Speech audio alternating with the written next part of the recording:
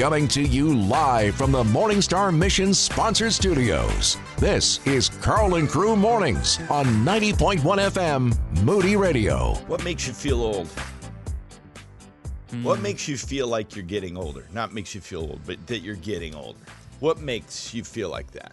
Okay, so I got a piece of mail over the weekend that made me feel old. And so it was my aunt who's going... You can't do that while I'm getting a sip of coffee. You got your ARP? Did you get an ARP letter? No. No, I got a letter from my aunt who had been going through some of my grandmother's old things. And so when she finds things she thinks might be of interest to me, she sends them. So she sends me a newspaper clipping from 1999 where I had been published in the newspaper. I kept a diary for a trip that I went on in high school. And the picture, I was wearing an outfit, and I showed my daughter. I said, look at this outfit I was wearing in 1999. And my daughter's like, Mom, like it was current today. So what I was wearing in this picture in 1999, we've come so far that we're back around that her teenage friend would have worn the same outfit. Wow. That's really funny. I'm getting Went through a whole clothes cycle. Went through a whole clothing cycle. Now we're back to my high school fashion being current again. There you go. What makes you feel old, Super Day? I think for me, it's when you haven't seen friends for a very long time and then you see their children. And the last time you saw them, they were either infants or they were little. And now the kid's 6 foot tall. Right, he's 6 foot tall. He's a junior in high school. It's like, okay then. All right then. Or even he says hi, Miss you met them Diana. and they're married and have children of their own. And you're like, whoa, wait a minute. Young Thunder, what makes you feel old? For me, it was a couple weeks ago, my niece and nephew came into town, and so we took them to a playground, and I was going to get on the playground with them. If Young Thunder can feel old, folks. I can. It happens sometimes. Okay, so what happened? So I was climbing all over the playground, going down the slides, jumping off the swings, climbing up the boards. A little stiff? A little stiff. I got off, and we were walking home, and everything hurt. And And I looked at my mom and I said, "So this is when that happens, huh?" And she said, I'm sure she laughed, she right? did, yeah. Yeah. She So did. this, you 20-something, this is when you start to get the playground wasn't made for a 27-year-old. That's true. Reason I asked this question is the breaking news is Gary Rosington died yesterday. The last surviving player from Lynyrd Skynyrd. The whole band is gone. What? That's what I'm saying. Wow. All I'm telling you is right now. That's now, another see, one. now I'm inadvertently throwing Making a lot of people Allie feel young because she's like, "Who's Lynyrd Skynyrd?" No, I have heard of Lynyrd Skynyrd. You have? I've heard of Lynyrd Skynyrd. Yes. Young Thunder, I had you love heard? Lynyrd Skynyrd. Give me 3 steps. It's my favorite song. Three steps more. Unbelievable. Really? You know them? Yeah. And Allie's heard of them. I have. And Allie's heard of I have, yeah. Anyway, they're gone. The whole band. That's. I mean, how weird is that? Yeah, I mean, I'm that's sitting another here this one. morning going, hold it a second. How old was he? 71. Oh, that's That's early. young. I know, but these guys rode hard. Yeah, they're They rockers. took did. more drugs in their body. Yeah. I mean, it's the fact that the Rolling Stones are alive is only And because Keith they Richards, right? transfused. The story on them is that they transfused blood in Switzerland before it was popular. They'd go in and take blood platelets in and Oh, wow. Oh my. just My. they'd cycle out all their dope and then they'd come back a year later and need to do it again. Interesting. Wow. Keith Richards, I mean, I have no idea. I'm not sure he is alive. It could be a cadaver just out motorized because he looks rough. What's funny about Keith Richards is he jokes about himself. Oh, he does. Like yeah. big time. Yes. Like, hey man, I'm really alive. He's like his own meme. He knows it too. It's great. That's excellent. Keith Richards, I'm telling you what. Oh. Anyway, Lynyrd Skynyrd, last surviving guitarist. Gary Wow. Rosington died Sunday at 71. Wow. It's just life goes by Life fast. goes by fast. And you know what? That kind of sets us up for where I want to go here, Boom Crew. We've got Arlene Pelicane's going to be with us again here in a few minutes. And if you've got questions about parenting and being a good mom or a dad or a grandparent, we want to get those questions in for sure. But coming up here in a moment, you know what? We don't have much time. We've got to get the gospel out. I've been really searching end time scriptures here as of late. And man, I got to tell you, maybe it's because I'm getting old, but maybe it's because it's getting closer. But the end has got to be near, guys. I mean, this thing, just AI alone and a few other technical variables out there, and it's like, man, the jig is going to be up. So what we're doing here at Moody has never been more important.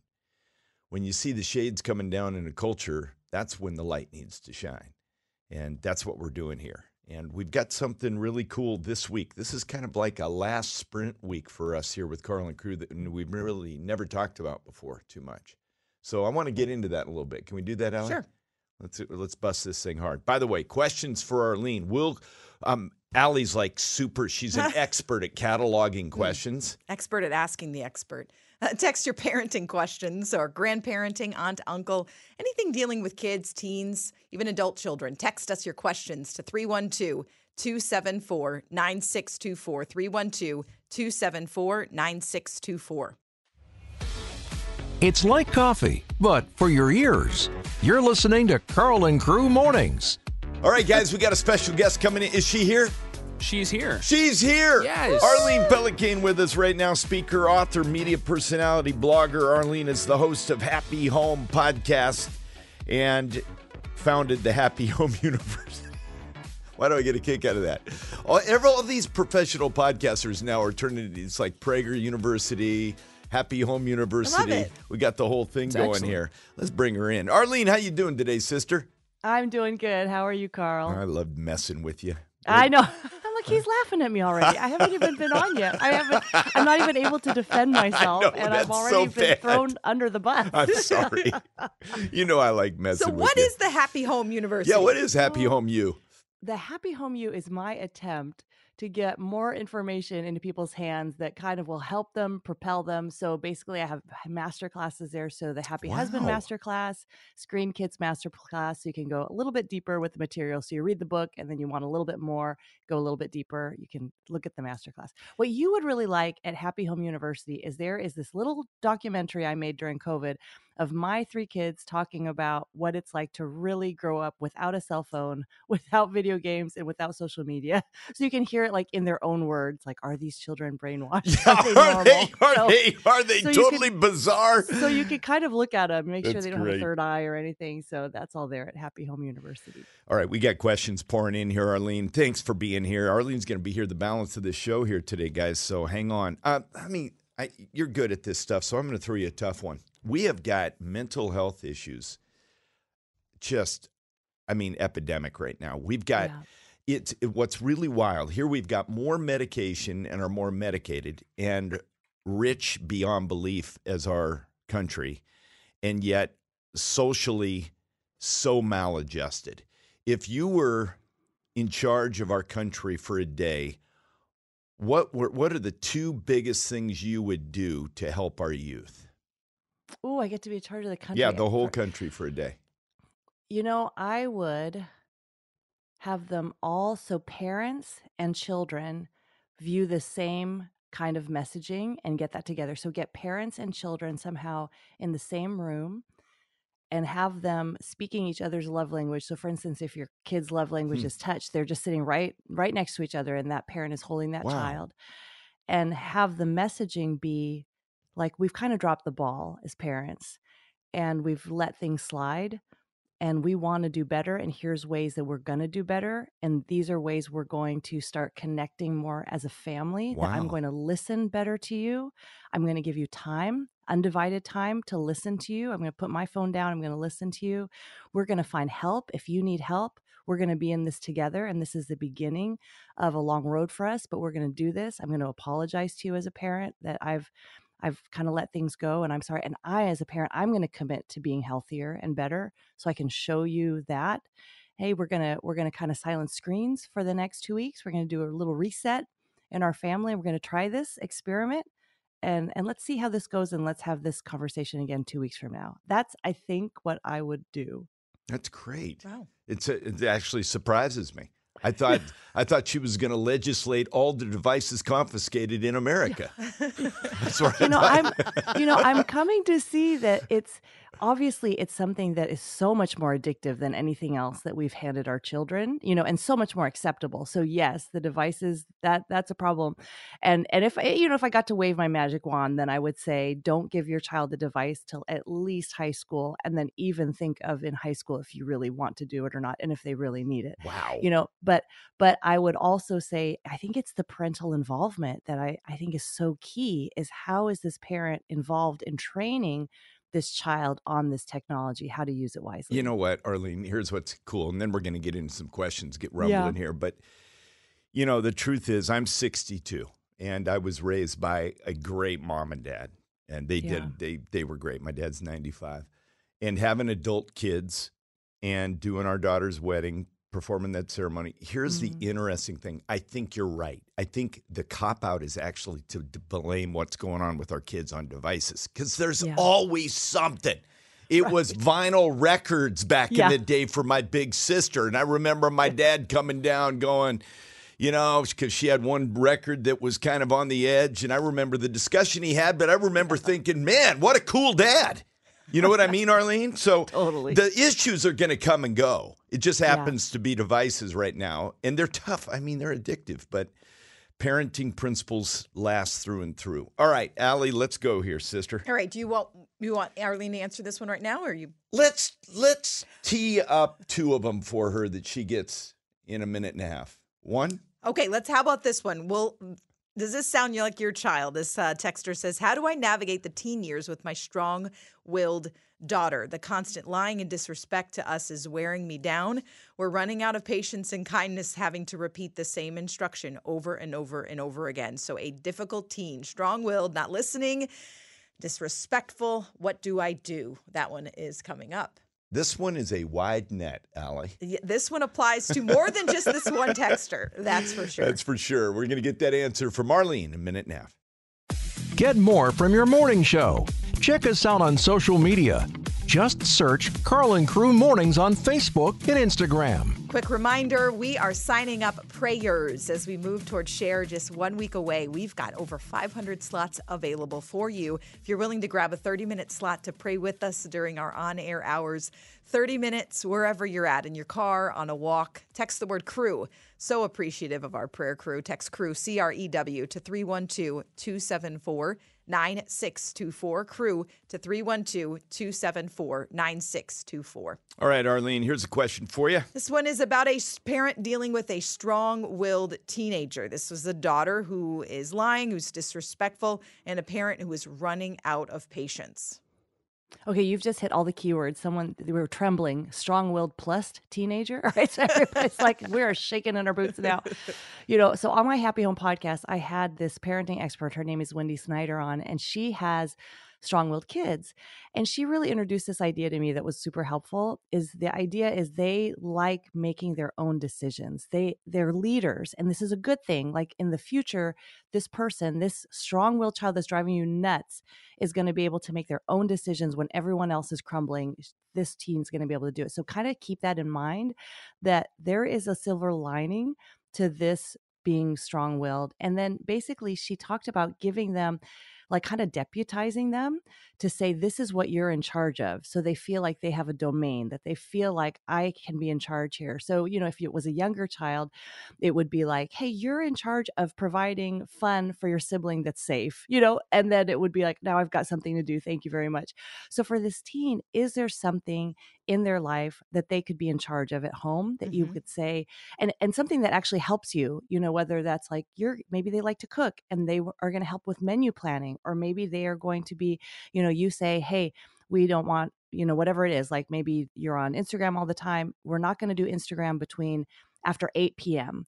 But why don't you be in charge of what our family does do after 8 p.m. that's not screen related? Like giving this strong-willed child things that, oh, okay, my mom, my dad, they're not going to mess with me in this domain. I'm going to be able to call the shots here.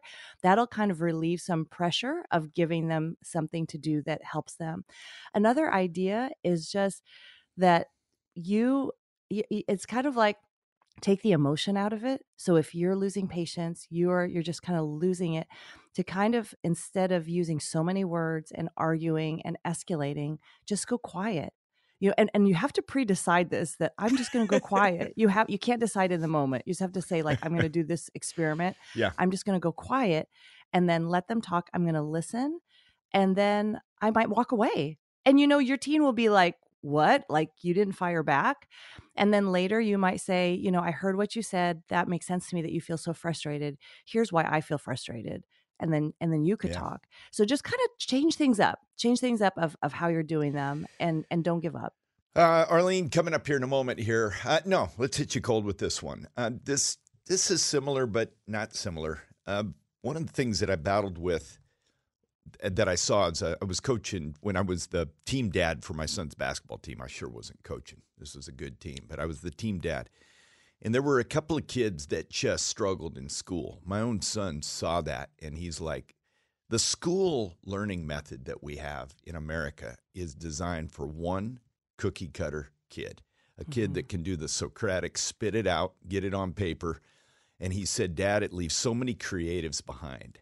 Yeah. My heart, I feel like crying right now. This is crazy. I'm going back to this airplane I'm on with these incredible ball player kids that were artistic, and they got their emotions beat up because they couldn't spit back the 42 memorized verses that they needed for class the next day. Speak to that, Arlene, to the parent that has an artistic kid that doesn't flourish in this Socratic, spit it out learning culture. So what I say, you might listen and be like, oh, I don't know about that. But I would say as a parent, for you just to communicate exactly what you said to your kid, say, hey, buddy, the way that we do school, the way that we test greatness, the way that we say, hey, you get a good grade, it's not the way that a lot of people are built, especially a lot of boys are built. Yes. And to be able to give them that, to help them recognize, now not like embittered, the system is against you. So not like that. So don't like, system. Start a website. Exactly. Don't put that in their mind. But just the sense of, we're respectful, we live in the system, but it's not necessarily geared towards you. And if you come home with C's, like that's totally cool with us. Like if you come home, just, you don't have to get an A, you don't even have to get a B, just give it your effort, and then let's help you flourish in the other areas. Because the truth is, you might push them to get that A. They're going to hate school. They're not going to do their interests, whatever. Just, I think it'd be better for them to do the best they can in that scene, and maybe that's a C, but then on the side they're creating things, they're creating music, they're like doing wood shop, they're like fixing cars. Like that's awesome, and that's the stuff that's going to help them be employable in the future. So really put it in their minds, yes, school is one benchmark, but it's not everything, and there are other ways, kind of be more entrepreneurial, think outside of the box. What else is my child gifted for? Arlene, I love that. And I don't want to linger here. We're going to tee up another question here. But the reason I love that is that one of the heartbreaks for my son is that this one kid who was a brilliant point guard, artistic galore, the kid was creative, is now on the streets of Anchorage, Alaska, and homeless. No. And my son is convinced that half the battle was no one ever came alongside him and said, you're okay the way God made you. Yeah. It's heartbreaking, isn't it? It is. Talking about Jesus and having fun while doing it. We're Carl and Crew Mornings. Our guest right now, you might be listening to this young lady going, Arlene Pellicane, God is using her in my life right now, and you're going to be hearing that throughout this morning program. She's a terrific woman of God, speaker, author, media personality. She is the host of Happy Home Podcast and founded the Happy Home University. And if you want links to this, guess what, Boom Crew? We got them for you right now. Sometimes good coaching and good information is the thing that's going to turn it around. So text the word home when you can anytime today. We're here for you, and that'll put you to Arlene's links, everything you need. Text word home to our number 312-274-9624. Let's get about 2,000 of those links out today. Home to 312. I can say the number here. You got it. Woo! 312-274-9624. Here's the question on the table. Arlene, this came from a listener. I have an 8-year-old who's always anxious. I try to explain to her, focus on today. I try to pray with her. It does not seem to work. How do you help an anxious child, Arlene? So you come alongside of this child and you're already in the right heart posture that you're like, oh, I want to help you. I want to help you. I want to do these things. And I would think, why don't you try for 1 week? Don't even think about anxiety. Don't think about like, oh, my child is so anxious. What do I do? Don't even say the word anxious for 1 whole week. And just focus on how can I put more gratitude into my life, into my child's life? Because if you look at the human heart, if we're able to do that, it's really hard for gratitude and anxiety to live in the same space. And if we can get ourselves. I think a lot of times we are anxious about our children's anxiety. And even if we don't say those words, that feeling is there. And so if instead we could, as parents, be like, okay, I'm going to make a gratitude list. At breakfast, I'm going to write down with my child, hey, what are 5 things we're grateful for right now? And you look around the house, you make it a game. She's 8, it's fun. Make a game. Oh, we love our dog. And I love coffee. I can't go without coffee. Whatever it is. The Lord's mercies, they're new every morning. He's here for us, etc. And make this a practice. Maybe at mealtime, every time you have a meal for the week, you write things you're grateful for throughout the day. You talk about things like, oh, isn't it good that we have this, and continue. And at bedtime, let's pray and thank God for the things he has done for us today, the way he strengthened us, and just go on this line of gratitude and see if your daughter is better in 7 days. Arlene, what would you say if it's a teenager? Does this advice also apply to if it's an older child as well? It really does. So, you kind of take the conversation from the like, oh, look at the birds in the sky, honey. You kind of change that up. But you're talking, shoulder to shoulder with a teenager being like, you know what? We're all struggling with anxiety, sweetie. So am I. Why don't we try an experiment? Why do we do the gratitude experiment? And every time we want to say, oh, I'm worried or I'm anxious, instead, here's a journal. I want to give this to you. Here's a cool looking journal. It's leather. It's thin. It's amazing. Why don't we write in this journal the things that we're thankful for? And maybe we could swap journals at the end of the week and talk about it.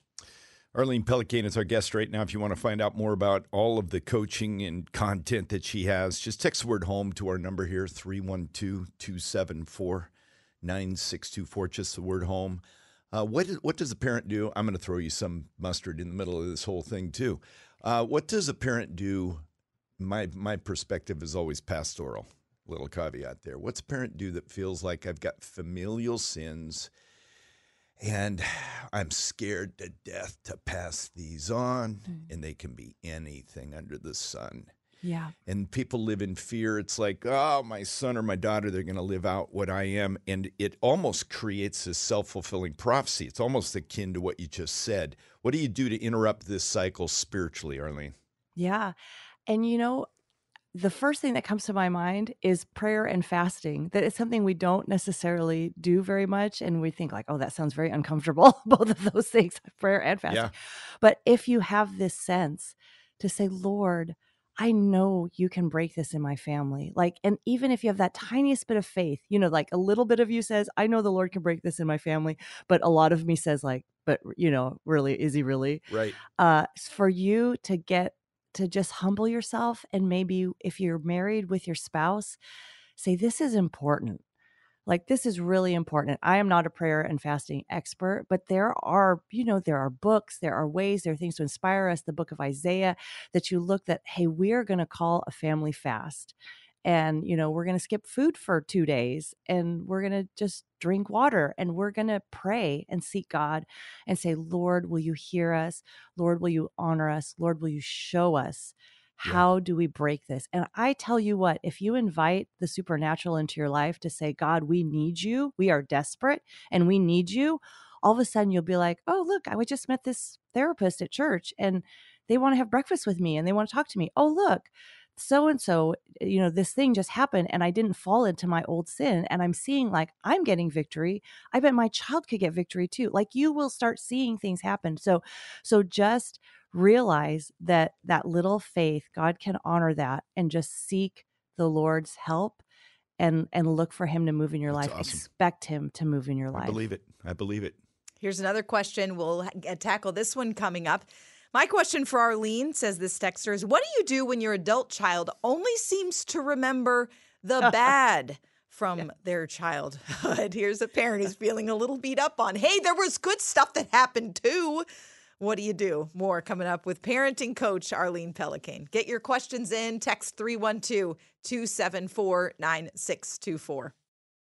Coming to you live from the Morning Star Mission sponsored studios. This is Carl and Crew Mornings on 90.1 FM Moody Radio. This is what we hope for. Ask the Expert Week, the week leading into Share. This gives us an opportunity to really lean in some amazing guests. And they're killing it right out of the chute here today. Arlene Pellicane talking parenting, grandparenting, all questions, raising those little chitlins up to be good followers of Jesus. Oh, wow. Got to throw in a little lingo there. That was really something. Not sure what, but something. Oh, my goodness. I don't know why. I think I got too much sleep last night. I'm in a great mood today. I'm a little loopy, getting a little loopy. Let's bring her in. Arlene Pellicane, speaker, author, media personality, blogger. Arlene, by the way, has a great podcast called Happy Home and has founded the Happy Home University. And we've got her with us here today. And here's what's cool. So many responses. Somebody said, oh, my goodness, this guest is powerful. Need to leave. Hope there's a showcast. There will be. There will be. We'll tell you how do you get that. But we got a question for Arlene right now. So what do you do when your adult child comes back to you and it seems like all they remember from childhood is the bad stuff, the areas where you got it wrong? What do you say, Arlene? How do you deal with an adult child who's got some problems with how you raised them? I'm trying to think of how I can use the word chitlins in my talk. Yeah, those little chitlins, Arlene. I've never really said that before. I'm kind of excited about that. So I was laughing and I was thinking, well, you could start by texting them a photograph of, them at Disneyland at 5 and you at their music recital at 7 and you sitting at the sports game at 10. That's and what you're tempted to do, aren't you? You could do a steady stream of texts for a week straight and then say, thank you, you're welcome.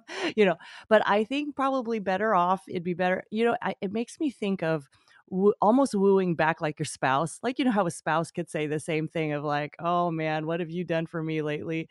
And instead of us, giving them a literal list, like, yeah, this is what I've done for you lately. Instead, like to woo them back to be like, you know what, I'm just going to show you grace right now. And I'm going to be the bigger person and I'm going to be patient with you. And I'm going to take you on a date and, et cetera, et cetera.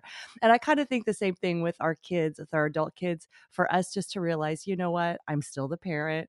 They're still the child. Maybe they need they're going through a thing right now and I just need to be quiet and back off and maybe do something nice for them once in a while, whether it's, if they've got kids and you're local, you're going to bring them a meal and you're not going to say anything. You're not going to rub it in like, here I am bringing a meal, but I guess I don't do anything for you. Right. So none of that.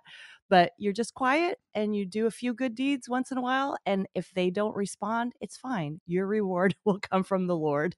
And eventually they will come around and be like, Mom, Dad, I've been a jerk. You're really great. I'm really sorry. And then you get to enter phase 2. Some parents have some legit things they've got to own, though, Arlene. How important is it for a parent to sit down and go, you know what? I screamed when you get out of line, or I did this. I find as a pastor, owning what you need to own is high value target. That is a high value target. And even years later to come back and say, and if it's something big, then you're probably not just going to blurt this out to the person, but you're going to say, hey, when you have a good time, I'd really like to sit down and have lunch with you. There's some important things I want to say to you, and then really do say those things and do own them that, hey, when you were growing up, I messed up with this, with this, with this, with this. I'm sorry. Will you forgive me? What can I do to make this up to you? I want to start again. I'm not expecting, you can say, depending on how much the relationship is in trouble, you can tell them, I'm not expecting that everything's going to be like rosy from now on and now we're going to be best buddies, but I'd like to have the chance to grow closer to you. Do you think we can do that? That's a good word. We're going to go lightning round here. Let's get a few crammed in here, Allie. Here we go. How do you deal with an adult married son who's turned his back on his family? It's all about his wife's family now. What do you say, Arlene? Oh, it's so hard, that right? hurts, man. Like, yeah. I'm feeling that pain right there. Me too. I'm thinking about my own son who's 18 that is like, oh no, he has turned his back on us. This is terrible. So I think part of it too is having the generosity to let go.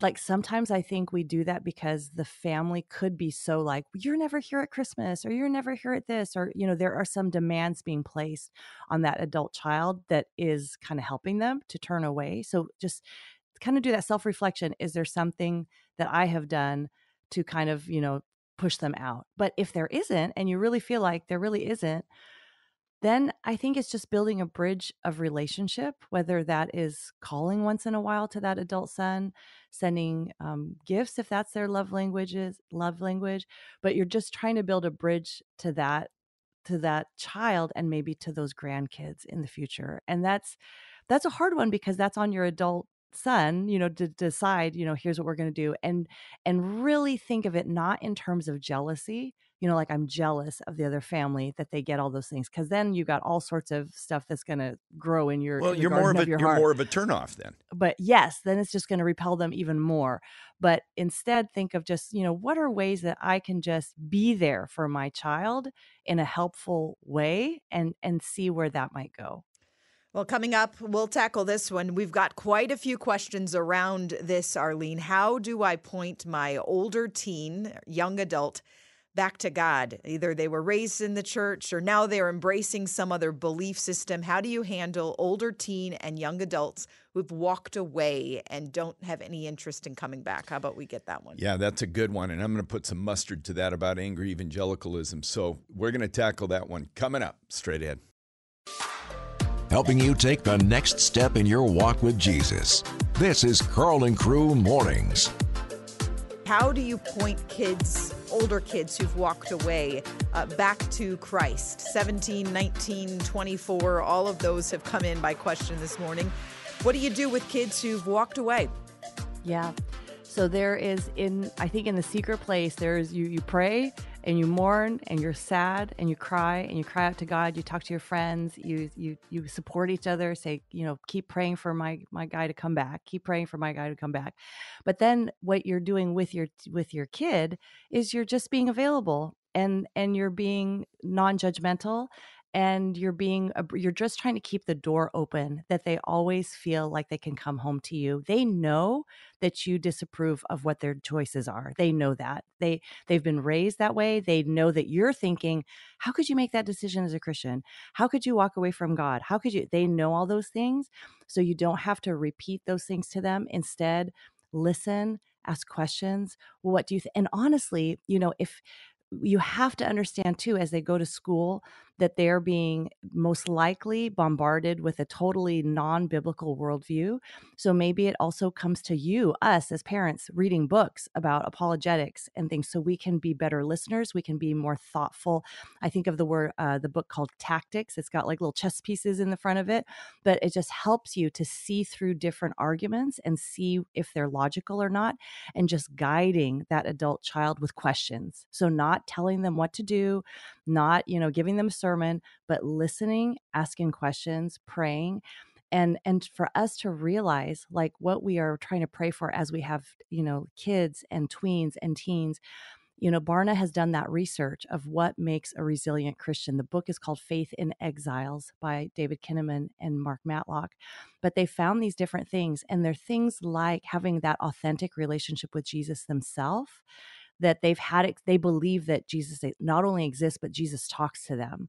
And that's really what we're trying to aim for in the home, not just like, okay, did you check the boxes, but do you know that God exists and that he really is talking to you? And that's what we're praying and working toward.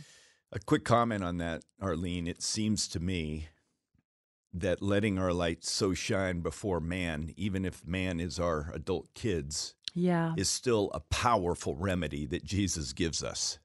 Absolutely. Yeah. For us to be, if our kids see like, wow, my parents' devotion to God is unwavering. In fact, maybe as I get older, it's getting stronger, which maybe that prodigal will help you, right? Then you're leaning into God so much and you are getting closer to God. That's going to speak to them like way louder than the words that we say.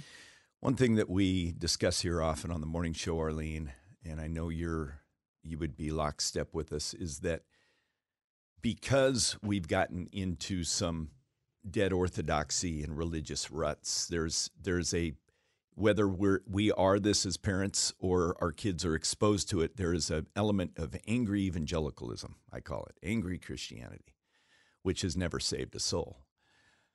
What do you do with a kid that good and well sees angry Christianity and you don't want them to be turned away from the Savior because of it? What do you say to that kid? Do you have open conversations? Yeah, and really try to find places, if it is, I don't know how this will sound, but if this is your church and it's your whole church, that's their experience, then it might be time to look for another church. There's got to be someone in your church that is not angry and who can show your child like, hey, this following Jesus thing is really life-giving. That's what you're really looking for. And so look for that. Look for other examples besides yourself, because sometimes our kids are not, it's like, oh yeah, mom and dad has said this a million times. And then someone they respect says it and they're like, Mom, Dad, did you know that the Bible is interesting? You're like, yeah, I've been telling you that for like years now. So whether it's your home church or whether you need to look for a different place, or you have a friend that you can introduce, but you do want other adults besides you that are influencing your child through friendship, and that who are not angry, who aren't angry, who are really like living life to the full and enjoying themselves. Does that mean everything's perfect? No. Does that mean they don't get sad? No. But that they have a joy about them, that the fruit of the Spirit is in them. We've got Arlene Pellicane with us all week long. Ask the Experts. If you want to get great content from Arlene, phenomenal content. I mean, clear, relevant, biblical. Text the word HOME to our number here to 312-274-9624. Got a question teed up. Yes. So what do you do when you are the adult child and you have a difficult parent? This person says, I'm still kind of struggling as a result of this abusive and pretty toxic upbringing. What do you say to an adult child dealing with a difficult parent? I think of Dennis Prager, the talk show host. He has some really good things about this, but he talks about how the Bible does not command you to love your parent, but the Bible commands you to honor your parent. And so to understand that, sometimes we think, oh, well, we want to be right with God. Maybe I have to be like so loving. And what do I do with my parent? That it is okay for you to have distance from your parent if they're an unhealthy person, for you not to be close if they're an unhealthy person, if they're hurtful still towards you, but that your desire is to honor them, to give weight to them, to respect them, to, if they come to a holiday, that you treat them with respect and you're like, I'm glad you're here. And that's that. But it doesn't mean that, everything is all right. And I have to now be, they have to win that trust back. If they are repentant of the things they've done, then that's a different story. So it kind of depends on how your parent is now and if that relationship can get built up and stronger. But if it can't, as much as it's up to you, live at peace with all men, right? It's what the scripture teaches us. So if you have done your part and that is still a hard relationship, for you kind of to take the onus off, oh, we've got to have this really, really close relationship because I'm a Christian and I want close relationships. But for you to realize that, maybe the honoring and just respecting them, that is enough. That's good stuff. Everything you need to start your day right. You're listening to Karl and Crew Mornings. Super Di, I've got a sports thing that leads into our topic of the day here. Okay. Arlene's been casting a vision for something bigger than what is the norm on a high school campus. The Iditarod started, guys. It did. And I'm tracking it. I've got GPS on these guys. Awesome. They're already 100 miles into the race. Wow. And that's all we'll do for sports today because local teams are struggling. So we'll just leave that out. Okay.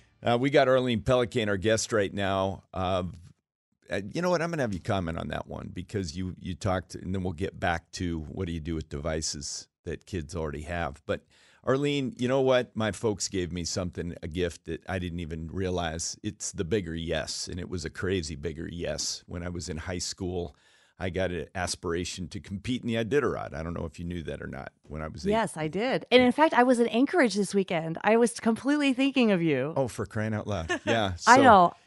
So it was a cool gift my parents gave me in that not everyone had a dog team, like no one else in my high school. Yeah. But I got a goal to run in the Iditarod. And believe it or not, even though my life was very messed up after high school for a few years, it really did. Having that bigger yes that I was training for kept me out of a world of hurt in my junior and senior year at Wasilla High School. It just did. And so it's an interesting thing. That bigger yes that is counterintuitive to the mainstream is sometimes a gift you're giving your kids. Quick comment on that, Arlene.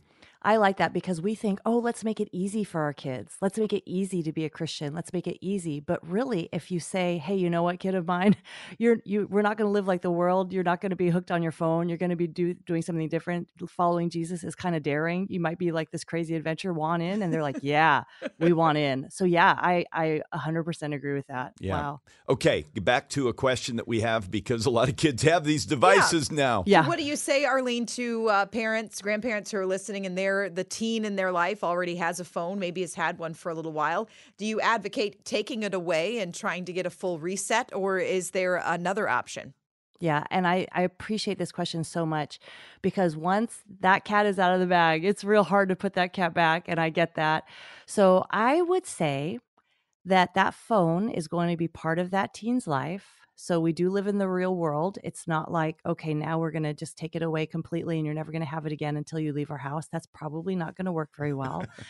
But if you come alongside that child and ask questions like, how do you feel? Like, does it really make you happy to spend? I noticed that you're on social media a lot. Talk to me about that. Like, do you feel really happy? Like, does it help you? And I think having those conversations with your teenager, hopefully, if it's a girl, she's going to open up to you because most likely she doesn't love it either all the time. She's not enamored with it completely either.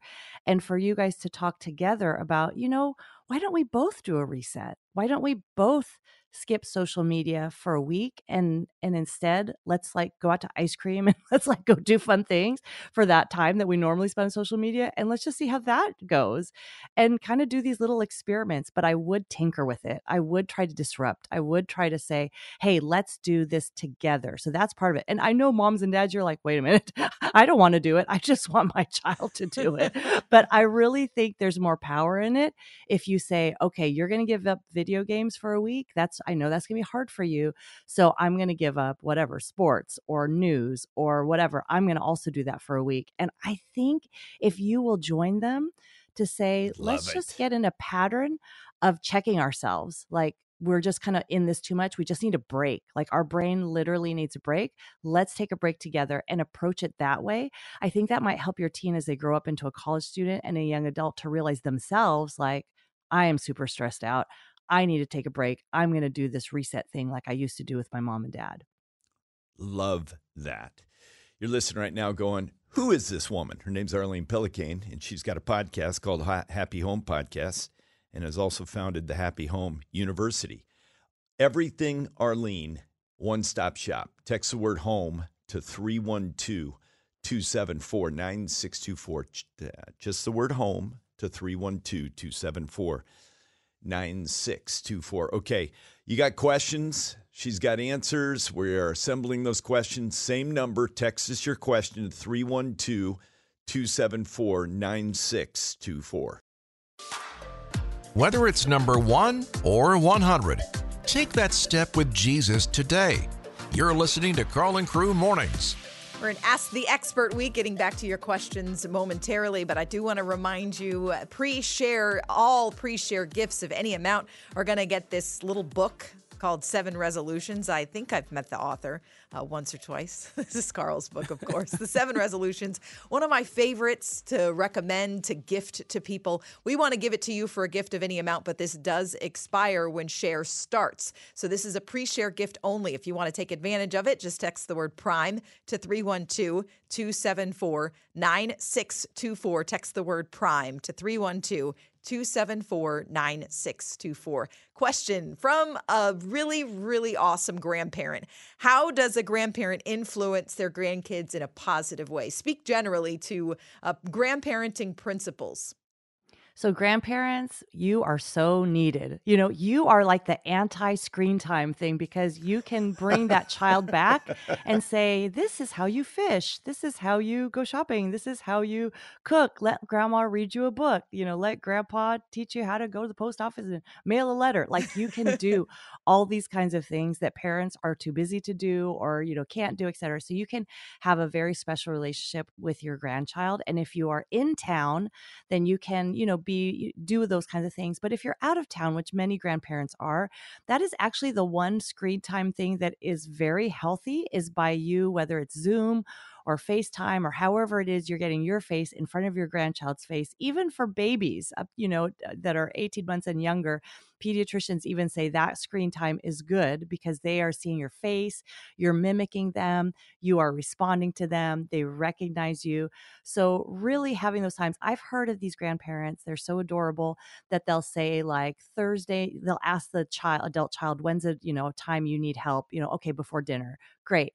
I'll call before dinner and they'll know like, oh, Grammy's going to call on Thursday nights before dinner. And then we read a book together, like you do something like, so it's really adorable that you can use technology in that way. And that's something really good. And then I would refer you to my wonderful friends at legacycoalition.com, legacycoalition.com. It's a grandparenting ministry and it's all about intentional Christian grandparenting. That, yeah, we're Christians, but we're going to be real intentional about, we want our faith passed on to our ancestors. And how can I be a part of that? So they have free Monday night webinars about everything grandparenting and faith. It's awesome. Legacycoalition.com. Good stuff. Okay, there's another effect that's going on in our culture today, and some parents are freaked out by it, but it's this sexuality revolution that we're going through that has taken us down really a dark path. And there's a lot of parents that wonder, how in the world do I even dialogue with my kid about transgenderism and the lemming effect that we're seeing? There was a great article out by Bari Weiss in her book, in her publication Free Press, about a woman who actually claims to be anything but conservative. She calls herself left of Bernie Sanders, and she did a whistleblowing she's an intake advisor into one of these 100 transgender clinics that have cropped up only in the last decade. Now there are 100 of them. And I know there's a lot of parents that are listening that are wrestling right now with middle schoolers, high schoolers who are getting swept along in this. I'm not saying they're part of it, but they're hearing this conversation constantly. Arlene, what do you do with that as a parent? Yeah. So if you have younger kids, then I think it's this idea of fresh tracks. Like you lay down that first track and you talk about it way before they're going to see it in school, which unfortunately means really early. So that in kindergarten, in first grade, you're talking about, oh, look, that woman is pregnant. She's going to have a baby. Women have babies. And you just really lay this track down of really what is common sense. And you don't have to be religious in any sense of the word to realize this about biology. So I would say really lean in when they're little to talk about things. And then as you're older, because obviously that's where the issue is, we have to recognize too, think of it, why has this cropped up so astronomically just in the last few years? And it's what is being modeled, fed. There is an agenda. And so for us to realize that if we can, and again, this is why I really advocate not giving a smartphone or social media to a upper elementary school student, middle school student, because this is what they're being fed day in, day out. This is good. This is normal. This is freedom. You have choice. Don't listen to your parents. This, all these things. And it's so real. And that's why kids are so confused. And so I think having compassion for the issue, but realizing my child needs truth. So not overreacting. So if they talk about things, like not freaking out, but just listening and maybe asking questions, well, if you choose this, what might that look like in the future? And really taking things just as basic as, look at our family. How could we have had you had we been transgender? I mean, it's something so basic. But having those conversations and helping them realize, wait, where does this go? How does this end? Show them the stories of detransitioners that are saying, and talk about that, we would never go to the hospital and just, oh, you've got a healthy limb, but we're just going to take it off. We would never do that. Why would we have these kinds of conversations of, if you have healthy parts of your body, you don't have surgeries to take them out and think that that's going to solve everything. In fact, that's going to invite a whole new host of problems. So calmness, talking about it, if your child loves Jesus, then definitely like bring, what does the word of God say? He created man. This is the best and highest use if we act in the way we were created. He made a man and a woman. And when we act in that way, we experience God's best for us, but if they are resistant to the faith, there are plenty of ways just simply through biology that you can talk to them. Good word, Arlene. You're listening right now to Arlene Pellicane. We're in a whole week called Ask the Experts. Arlene dealing with all things family, parenting, grandparenting.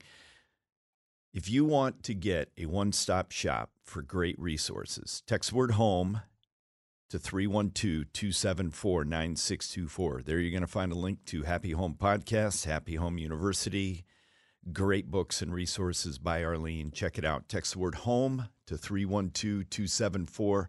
9624. We got questions coming in, taking more of yours via text. We will get them out to Arlene to 312-274-9624.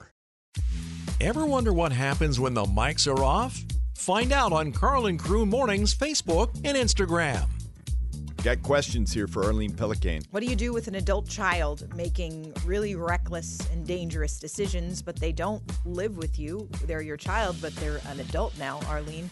What do you do?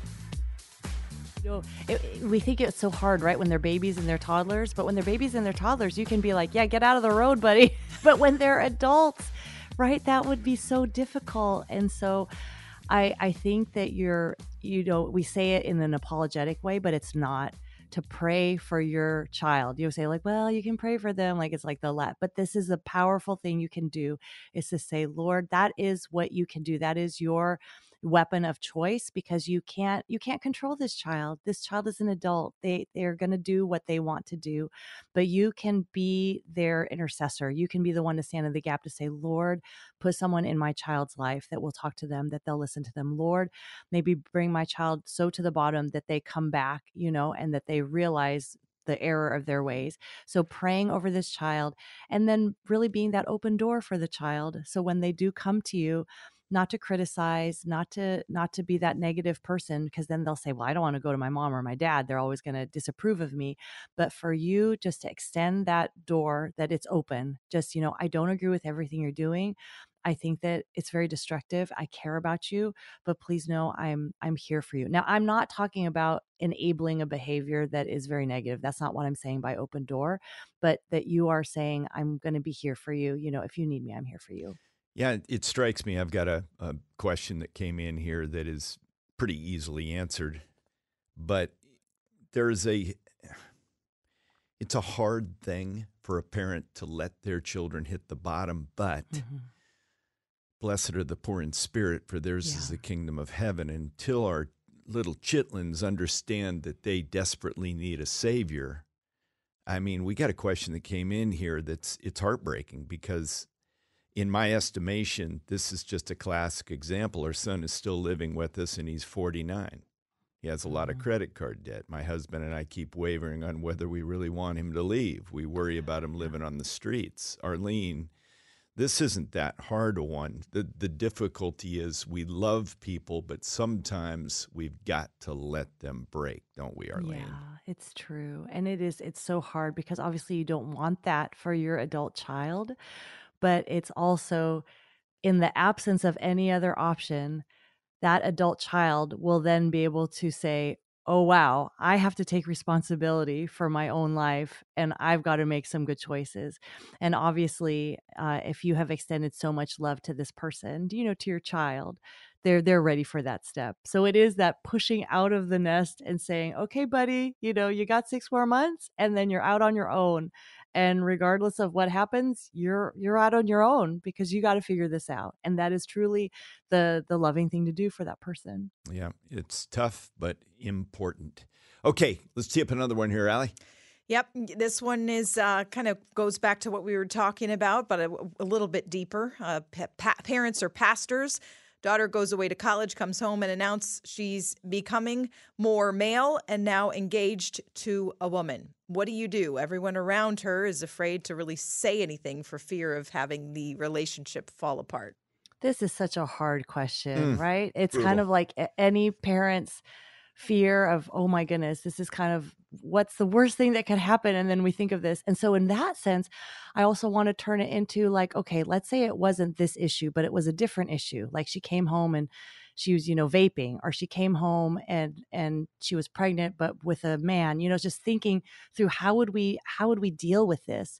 Because we still love her and we want a relationship with her. And we also want to extend love towards her partner so that her partner doesn't think like, oh, all Christians are haters. Like we're trying to show that, no, we care about you as a person, but that we also grieve because we know that this is going to lead to pain for you, so just kind of thinking through those kinds of things, and perhaps as best as possible to be honest with that daughter. You go on a walk, you do something, you say, as you can imagine, we were very surprised by what's happened. And to be honest, we're saddened because we think this goes against God's design and God's best for you. But we want you to know that we do love and care about you, but we feel kind of awkward. We're not really sure what to do. And even really be honest in that we don't know how to address this. We don't know how to do this. We do know we want a relationship with you. So let's just kind of awkwardly get through this together. But please know that, and you don't have to give up your values, I feel like, to have that conversation with that daughter, to say that we think this is under what God wants for you. We're sad about that, but we also want you to know that we love you. And you're praying through this and you're talking to people. And I know that there are resources, and I apologize that I don't have one right offhand. I do know there's an author named Lori Wilderberg. It's Wildenberg. And she has had this experience and writes about that. That might be a place to start. So look for people perhaps that have been through this and different ideas of how they still built the bridge, but didn't, embrace this whole lifestyle and say like, oh yeah, everything's okay. Yeah, good stuff, Arlene. It's tough, but a lot of this comes back, Arlene. Give me your best 30 seconds on this. There is something about a sold-out mom and dad who were imperfect but radiate the fruit of the Holy Spirit. Yeah. That's got staying power when all these other systems are going to be caving in on themselves. This, I think you can totally put an exclamation point on this, because I think we think, oh, if we do this program or we send them to this camp, and all those things are good. If we do this, that'll inoculate them from all these dangers and all these sins. But I think the best inoculation is if you are so crazy about Jesus and you're just like, I just want my life to line up with the will of God. And when he tells me to do something, I want to do it. And this is exciting. And this brings me joy.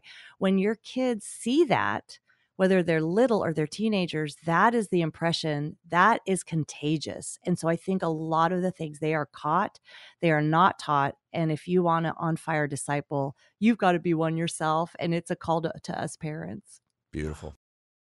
Coming to you live from the Morning Star Mission sponsored studios. This is Carl and Crew Mornings on 90.1 FM Moody Radio. Time is flying because we got killer content here by way of Arlene Pellicane. It's our week of Ask the Experts. Arlene Pellicane, speaker, author, media personality, blogger, phenomenal podcast, Happy Home Podcasts, and she's founded the Happy Home University. Amazing resources, one-stop shop. Text the word home to 312-274-9624. Text the word home to 312-274-9624. By the way, tomorrow, Gary and Barbara Rosberg are going to be in here all day. We're going to be tackling all questions about marriage. It's going to be a little ear warning a couple of times, but we're going to have a phenomenal day tomorrow. We're going to have Pastor Lutzer in here. We've got content all week long. Yes. Yeah, I love this. Okay, what do we have here, Allie? Well, Arlene Pellicane's with us right now, taking your parenting questions. Arlene, how does a single parent, single mom in this case, help a 17-year-old son? Angry, he's depressed, he's self-medicating. His dad left at the age of 7 and has never looked back. What do you say? There are a lot of pain here. Yeah, so many stories like this that are so sad, and that's truly, a reason why, like tomorrow, to listen to that Ask the Experts. If you can keep that marriage together, that's so key in the home. For this mom, it is, our hearts go out to you. And whether it's maybe you're a single dad listening, it's hard being a single parent. So I would say, pray and seek out another, like someone at your church that can be like, it doesn't, not a father figure in the sense that, you know, it's a lot of pressure to put on someone. I would like you to meet my son. And could you please be a father to this boy that you've never met before? But, or it could be, you know, someone that's already in your life, but someone who can come alongside of your son and maybe just like, you know, start throwing a football together, you know, once a week and for half an hour. And find someone like another man that can just give that perspective, because I think that's so important. Maybe a grandpa. I know for a lot of single parents, it's a grandpa that really comes in and steps in and has that role of being that sounding board, of being that strength, because there's a strength of a man that a boy needs, whether the boy is little or whether the boy is like this boy, a large, you know, like a young adult kind of boy. And there's a resource called The Life of a Single Mom, and it's thelifeofasinglemom.com. And I'll send this to the station too. So you have that, and that has all sorts of like ways to have a support group, to find articles, etc. Because I think having a support as a single mom, having other people who are in your same boat, and then who have maybe that are a little further along, who now maybe their child is 20, 30, and they can talk to you about what they experience. I think that can really help us to expedite kind of the learning curve.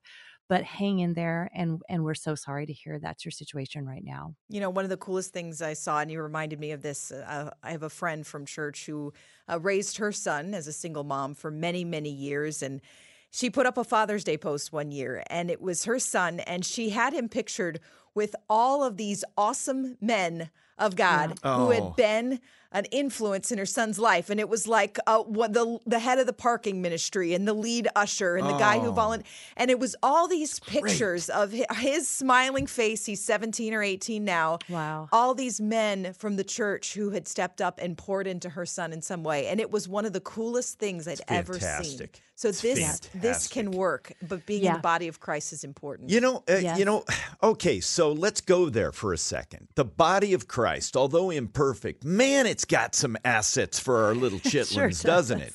It really does. And that is the thing for us as adults. You know, sometimes we wonder, like, how come our kids didn't, you know, keep going to church when they grew up and everything? And I think one thing that's really important is, do they see you not only going to church, but do they see you involved in church? Like, do you have a place? It doesn't mean you have to serve until you drop dead. Not that you don't have to do that. You can have some boundaries. Right. You can say no. But are you involved in some way, you know, in serving? And then is church an option? I feel like a lot of people wake up on Sunday morning like, oh, we're tired. Let's just stay home. We'll go next week. And so if you do that, then your kids grow up with this option like, oh, you know, we had this really late last night. Let's just skip church. Church is not an option. Like church, you show up unless you're sick. If you're sick, that's fine. But otherwise, if you live that way and you really value it, like we will keep this. This is like an appointment. We don't just say, oh, do we feel like it? If we have that kind of level of commitment to the body of Christ, I think it will help our kids so much to have that kind of level of commitment. And the thing is, when you need friends, right, and the support system, when you're having your third child, like my friend is about to have, and you've got, you know, lots of needs and sick kids and all that, and you need someone to call, that's not the time to build community. The time to build community is before that moment comes. So the church is so important. Right on. Okay, another question teed up here. So we're taking your questions. Parenting, grandparenting, you send them to us, 312-274-9624. Text us your questions to 312-274-9624.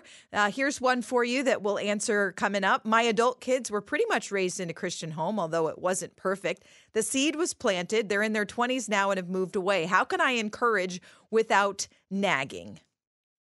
That's great. That's great. Taking that one coming up here. Also got some questions coming in about little ones in daycare. Those tackled straight ahead.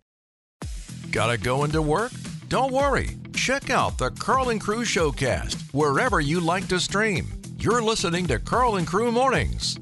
Well, you just heard about Share. We're a listener-supported station, so we do this a couple times a year. But here's this exclusive offer that we have for you. for Pre-Share. For those of you who like to help prime the pump, we want to get into your hands a copy of Carl's book, The 7 Resolutions. It's a book that I love, that I've gifted to people because I really believe that this is a work from the Lord for his people, for discipleship. So that's going to be our gift to you for a gift of any amount, but only through next Monday when Pre-Share officially closes. So text the word PRIME to 312-274-9624. Just text the word PRIME. Arlene Pellicane, our guest this morning, as we take your tough questions about parenting. Here's a tough one. My adult kids were raised in a Christian home, though it wasn't perfect. The seed was planted. Now they're in their 20s and they've walked away. How can I encourage them without nagging? This is definitely every parent's question. I don't want to nag, but I really, really want them to get saved. Arlene, What do you say? It's so true, right? So I lean on my friend Jim Burns, the author, who talks about, his book is called Doing Life with Your Adult Children. And he talks about unsolicited advice is seen as criticism.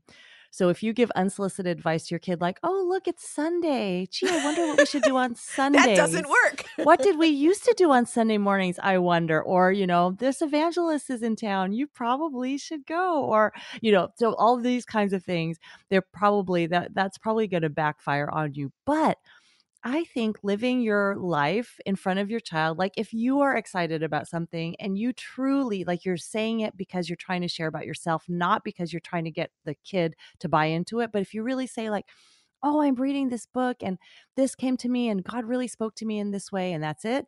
Like kind of sprinkle that through your conversations. Don't be afraid to talk about God and what God is doing in your life to your kid. Not all the time. That can't be your only subject, but that can be part of it. I think that's key, of just continue to live your life, have that enthusiasm, pray for your child to come back. And if there is a book or a podcast or a radio show or something that you think your child truly would be interested in, then I think it is okay to say, hey, I listened to this and I thought you might like it, just in case you're interested. And then no pressure. Like you don't have to follow up and ask, like, did you watch it? Did you listen to it? But I think that's an okay thing to share. Good stuff. Get a question that flows out of the need for a lot of parents that need childcare, daycare, before even a kid hits going to school age. Yeah. And, my bride and I spoke for years with Family Life, and the one thing that we often said, and I still believe this to this day, and I'm going to put a caveat on it, is don't let your standard of living drive your quality of living. Meaning, don't let the demand for ducats force maybe two parents into the marketplace to work if it's not needed. Make sure that your quality of living at home is holding the bar high. That being said, there are some people in this economy today that do need two streams of income coming in. What do you say about this? Principally, start with this whole quality of living versus standard of living, and then take it from there, because we have some listening right now that really wrestle with it. It's like, man, I got to ship my kid out to daycare. And what do you say, Arlene? Yeah, I think that's so true. So like that first step would be, okay, daycare is expensive. Am I really making enough to justify this? Like, would it be easier financially if I didn't work and if we took a few things, off of the things that we do, that we save in ways, and that I could stay home with it, just to entertain that as a possibility? I think that's good, because sometimes we think, oh, we have to both work. And so look at that possibility. My husband has this little saying that I pay for my toys in cash. And so he loves to ski. He loves to do these different things, but it's his saying, I pay for my toys in cash. And actually it's been interesting, because our 16-year-old has said that now, that she's like, I'm going to do that. I'm going to adopt that. I pay for my toys in cash. So I think that idea, like that mindset of, if we cannot afford it with cash, like we don't need that. So really trying to get as trim as possible, because it is worth it if you're able to do it, to be with your kids before they go to school. And the stress level that you have of dropping your kid off at daycare, of finding the right daycare, of picking up your kid, that's no cakewalk either. So having said that, if you are going to daycare, like I know a wonderful woman at church, and I asked her, like, and she's so nurturing and so loving. I was like, oh, what do you do? And she's like, oh, I run a daycare. And instantly originally I thought like, oh man, if I had a kid, I would bring her to you. You're like super loving and nice. So, if you've got to do that, then really think through and pray about like, Lord, lead me to the right daycare, lead me to the right place where, make it as screen-free as possible, make it as a loving environment as possible, all those things. But that is, it is difficult. There's no doubt about it. We're on the topic of little ones. What do you say to the moms and dads out there that have little ones and getting devos going with these little ones? Yeah, and really make it fun and make it a habit, and don't make it overly difficult for yourself. So, I love all those Bible beginning books for toddlers. There's so many of them and they're amazing. So really, I would encourage a bedtime routine of reading your child a bedtime story from the Bible. Just do that every night. It's not that hard.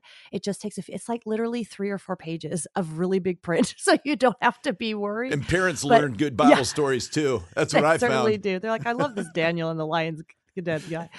So honestly, that small step of, before we go to bed every night, we read a few pages from our Bible book. It's good for us as adults, right? That we are kind of ending the day with something from the Word of God. B, it's a habit that stays with your kids. Like I would be so happy or surprised or whatever when I would watch oh my goodness, my son, when he was in high school, he'd say, okay, good night. And he's has his Bible open in bed because it's what he's used to. So it's just these habits that you're forming, and they're so easy to form when they're little. And it's such a better way to go to sleep than by watching TV or playing a game or something like that. So end with the Bible.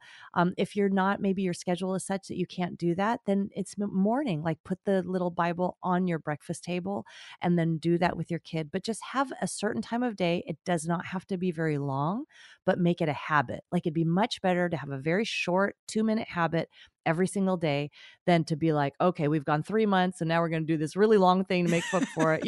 So just have a very small habit that you can keep up, and that'll be really great. You're going to hear about every king this weekend. Yeah, exactly. And every biblical takeaway, kids. Sit down. We're making up. All right. You're listening to Arlene Pellicane. This is Ask the Experts Week, and Arlene's tackling so much good content. You might say, there's so many questions I can't even get answered here. It's okay. Text the word home and you can get right to Arlene's podcast website. It's phenomenal content. She's written some amazing books. So check it out. Text the word home to 312-274-9624. New to the show? We're glad you're here. You're listening to Carl and Crew Mornings.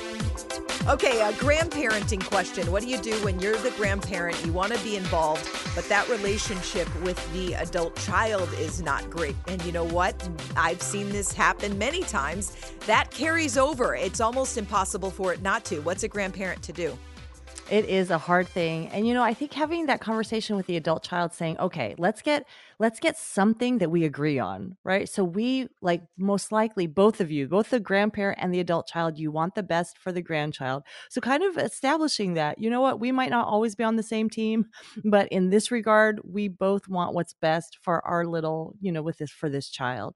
And trying to establish that common ground. And then as a grandparent being kind of ultra respectful of the parent. So of saying, I want to do things that are in line with you. I'll be respectful. If you say don't give my kid candy, then okay, I won't give your kid candy, stuff like that, that you're respectful toward the parent's wishes. And I have a feeling it'll probably warm up. Who knows? Maybe it is the grandchild that'll kind of help things warm up between you, because believe me, that adult child, they do need your help. They want your help. They might overlook a lot of things. Yeah, they might overlook a lot of things to be like, we would really like to go on a date, or I have to work this day. Could you please watch my child? So those kinds of things, maybe, who knows, maybe this child could be a bridge builder between you. Love it. Love it. All right, Allie, let's go. Here's the question. How do I help my kids to love and serve God? This is a mom. My husband is a non-believer, has stopped going to church. So you have a house that's not really united. What do you do if you are the believing spouse?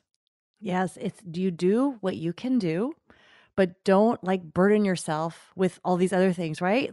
God knows you can't do everything, because I know it is key. And I know this feels discouraging, that man, he is key. like that man, and the by that man, I'm not trying to say that man. It sounds so terrible. You're that man, your husband, the father. He's key, and he does set the tone. And if he's disinterested, your kids are going to be disinterested. And if he's like, yeah, that's not important, then you've kind of got an uphill battle. So just recognize that, don't over own too much. Like it's all on you. It's all on you. God's going to help you. God's going to partner with you.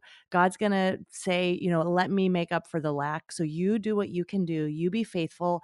You go to church, you talk with your kids, you read the Bible with your kids as much as you can at bedtime or things like that. There's a single mom that goes to my church. The dad, like you're saying, is not involved.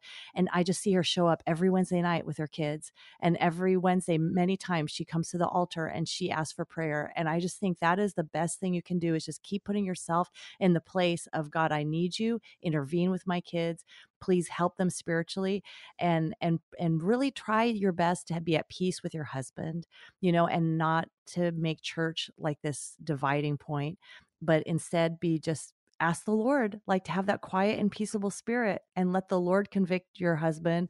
Let the Lord work on your husband's heart, and let the Lord kind of do that heavy lifting, because it is hard when you're the one, because that the husband does bear a lot of weight. So I guess that's an answer and not an answer, but hang in there. Yeah, that's a great answer. I got to go back to a heart question that I had a couple hours ago. Arlene, man, we're keeping her here, I'll tell you. Yes. But this really burdens me, and we had some great responses just thanking you. So we've got a lot of new listeners right now, but I go back to this. The way of learning in the school system today is very Socratic. It's very memorization kind of bound. There are people that have an easier time of sitting still, listening to a lecture. Memorizing content is great for those kids, but a lot of kids are artistic. A lot of boys don't sit still. And I know there's a lot of parents that struggle with, why is my kid getting C's? I had a friend in college. He had a great one. I said, hey, Ted, man, how you doing? He says, Carl, D is for diploma, baby. But in all seriousness, there are different styles of learning, and the American learning system is very geared toward the bookworm and the memorizer, as opposed to the artist or the boy that can't sit still. Would you give some hope to some parents that have one of those kids? Yeah, absolutely. Because I think we can look at the academics and think, okay, I want my kid to have A's. Everybody is supposed to have A's, and it's kind of in there. And even in our book, Screen Kids, we talk about A+ skills that aren't A's: appreciation, affection, things like that.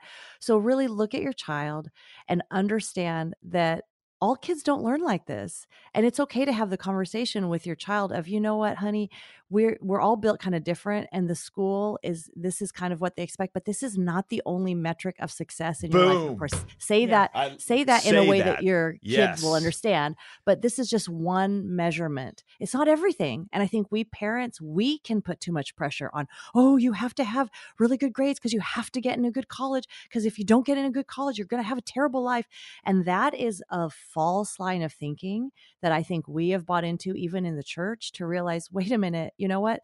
I could have a C student who's doing their best, who is really trying and applying themselves. So they're not laying around all day playing video games. Okay. So they are putting effort, but this is what they're getting. That's okay. Because maybe you are going to invent the next thing. Maybe you are really good at fixing cars. Maybe you're amazing with animals. Maybe you are a dancer, whatever it is. So really lean into, what are the creative things? What are the things your child is naturally gifted at? And really work on that, so that maybe your child does get the D for diploma, but they also, at the same time, wow, look at them on the electric guitar. That's amazing. So as a parent, let's embrace this idea that there are different metrics of success. Yeah. Yeah. And I would rather have my kid get an apprenticeship in electrical work and earn 6 digits in downtown Chicago than get a history degree in art history and have no employable skills. And they still got $200,000 in student debt. Right. I mean, that we're kind of looking at the wrong things. You're right. Yeah. And I always love to mention this, and here's why. We've got a lot of there is a need for. Quick point of interest? There is a need for blue collar apprenticeship in carpentry, in plumbing, and electrical in downtown Chicago right now. That is enormous, and these are great fields of work. Real men and women wire homes. And it's okay, guys. Late riser? No problem. Hear what you missed with the Carl and Crew Showcast. Find it wherever you like to stream. Yeah, I know. You're waking up right now going, I missed 2 hours of this content.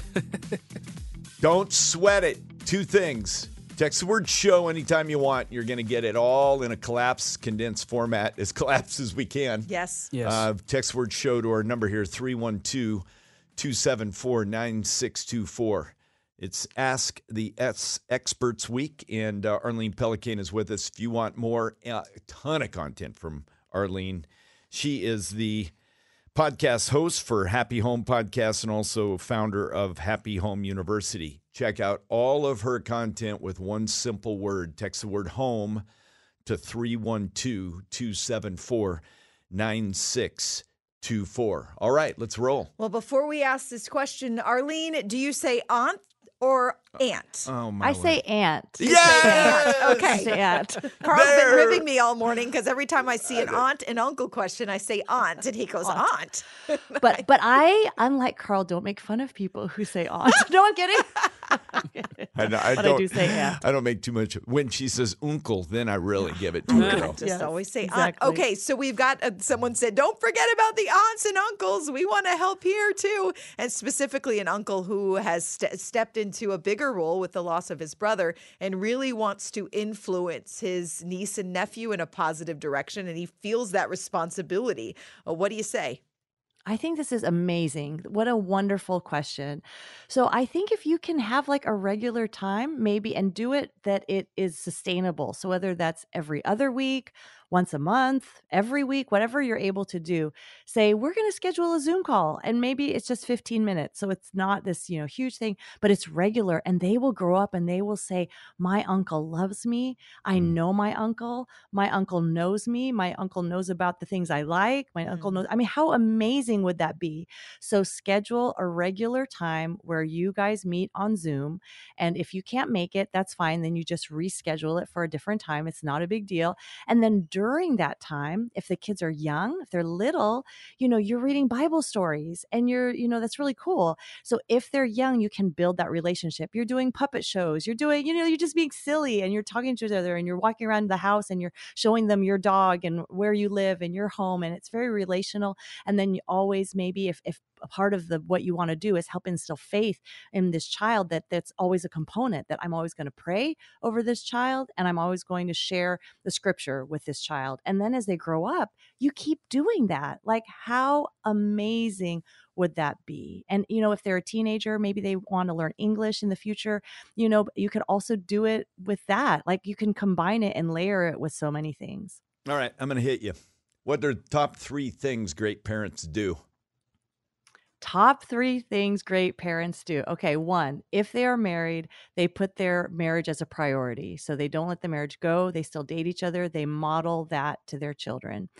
2, they, in this day and age, they make some key decisions about devices. So they delay the tablet, they delay the screen, they delay those things, especially like I think birth through 10, that they really say, we will give you a childhood that is an old-fashioned childhood that isn't soaked in screens. And then 3, I think it is that, and to be honest, this is difficult. They're all kind of important. And then 3 is living that vibrant Christian life themselves, like seeking hard after God themselves, so that their kids can look at that and see an authentic model of someone who is trying, not perfect, but someone who's trying to live like the Lord. Those are 3 good ones. That's hard to pick 3, right? Yeah, that's great. Glad we brought an expert in here. If you want more content from Arlene, text the word home to 312-274-9624. Those 3 are dynamite. Well, see, this is the Lord helping, because, we're on like past hour 2 of this. So I'm glad something came out. You're killing it, sister. I really enjoy having you on here. I really do. Arlene, you are just absolutely a blessing. And there's so you guys many make it so much fun. It's so fun coming on. Get more from your morning show. Check us out on social media. Just search Carl and Crew Mornings on Facebook and Instagram. Okay, going lightning round with our expert today, Arlene Pellicane, all week long. experts. And okay, here's someone. I feel like I need help with my 16-year-old teenage girl. It's tough. What do you say to a mom with a or dad who knows what they are here with a 16-year-old teenage? What do you do with a 16-year-old teenage girl? You listen to her, you love her, you find out what her interests are, you try to be interested in the things she's interested in, you cut her some slack because this is, she's going to grow up, it's going to be fine. If she overreacts, you just listen patiently and don't respond and just, okay, and thanks so much for sharing. That's great. Oh, we got a dad here that responded. This is really good affirmation. You may want to tee off on this one. I was a dad, struggled in school, taught my kids, God gives everyone different abilities. As a D student, I was told I would be nothing but by my teachers. I am working on my 3rd patent and have no college, just a mechanic that saw needs and used my God-given abilities. How beautiful is that, Arlene? Wow. Isn't that awesome? Yes. It's so good. That's like a movie. Go make a movie. Yeah, that's beautiful. Yeah. That's awesome. Here's what I'm going to throw in that I encounter a lot, Arlene. Parents now are under enormous pressure to kind of help their kids specialize. If the kid is into sports, then they have to try to be the best little baseball or basketball or football player ever. If they're into music, there's this pressure to spend so much money on lessons to try to get them to the top, or academics, and the list goes on and on. How do parents balance both helping cultivate their child's inclinations, giftings, and talents without letting it become all-consuming? It's such a good question. And so it's I think it's a mindset for the parent to realize this is serious, but it's not that serious. Like to realize these things are supposed to be fun. When you start sports or you start music, yes, there's discipline to it. Yes, there's practice and, that's hard. But at the end of the day, you want your child to leave that experience to I really enjoyed that. Like that brought joy into my life. And I think when it starts either tipping the calendar, like you're realizing we don't have enough time to go to church, or we don't have enough time just to have a picnic as a family, or we don't have time for game night, then you realize we are overscheduled. So that is a blessing actually that COVID did for us, is that we made everything stop and we realized, wow, we don't have to be running 1,000,000 miles an hour every day. So I think part of the answer of this question is maybe we are spending too much calendar time on this and too much brain space on this, and we need to dial back. And that is an okay thing. So having a more well-rounded life, maybe, that it's not everything has to be about this sport or this instrument or whatever it is that we have, but that we start saying no. Like my daughter, she's on a robotics team, and their particular school went to Worlds last year. So it's very competitive. And so a lot of times I will say to her, yeah, it's important, but it's not everything. It's okay. Just do your best. And it is saying no to other things because it's time consuming right now. So not over scheduling yourself is really important. This is similar but different. How do we help our kids discover their skills and gifts? We don't want to have little mini me's running around. How do we do that? Yeah. And a lot of this is, it is experience. And that's something that the screen time is robbing from us, because if they're just sitting on YouTube, it's like, oh yeah, my kid's really good at YouTube, or my kid's really good at video games. But you haven't had experience to know what else your kid might be good at. So a lot of it, I think, is exposure, experience, going to a concert, seeing, do they like music, trying a music lesson, did they like that, was that a good thing, going to the library, getting books of all different kinds of things, listen to what they say, what they're interested in, what they linger about. Maybe they're really into animals, maybe they're really into drawing, into comic books, into instruments, into fixing things. So it's observing what your kid does, letting your kid be bored, imagine that, and then seeing what they gravitate towards, like what do they pick up, what do they enjoy doing. And then as they get older, even upper elementary school, if they have any inkling they love helping people, they might want to go in the medical field. Okay, great. Let's spend the day. Let's take a nurse out to lunch, with your 4th grader, and have the nurse talk about what they do. Do that over and over and over again. That's creative. And your child will kind of figure out, hey, these are things I like and I don't like. Ooh. Okay, this was going to be our last question for the day, and it's dealing with how do I help my much older teen who recently went through a bad breakup? And it's so sad, man. Right? It's like hopelessly devoted to you. Yeah, that went bad. How do you coach a kid through that? Yeah, I think for both parents, if there's a mom and a dad, there for both of them at separate times to have a talk with, you know what, if you remember your breakup, like if you've had obviously not the two parents, but if you had a breakup in the past, for you to go there to be like, oh, honey, I remember this is what happened to me. And I was sitting on a park bench and he said, I just don't think I could marry you. That really happened to me, and so really going back there and reliving that moment with your child so that your child knows like, wow, my parent went through that and my parent kind of gets that, and just being not alone. I think that's a really great way to empathize with them and to talk with them. And then of course, let them know, I'm here. I'm here to listen to you. I know this is really hard for you. And then, when the time is right for you to say, it's not the end of the world. So something good will come out of this. We always laugh because my husband's dad would say things like, there'll always be another buzz, and then we're like, but that's not the right thing to say when she's really heartbroken. That's a little too soon. It's too soon for that. It's too Arlene, soon for that. You killed it today, sister. We wore you out. I hope you're good and tired. Because I'm good and tired. Good. I'll take a nap this afternoon. All right. And we want you to get these resources from Arlene, and here's how. Just text the word home to 312-274-9624. She hosts that Happy Home podcast and teaches some master classes through Happy Home University. Just text the word home to 312-274-9624. Arlene, thank you, sister. Thank you. It was so much fun. Thanks so much. Hey, this is Carl with Carl and Crew, and I'm so grateful that you listened to this showcast. Thank you mostly for being part of the Boom Crew. As we help you take your next step with Jesus, you're a huge encouragement to us. We'll be here again live every weekday morning from 5 to 9 a.m. Godspeed.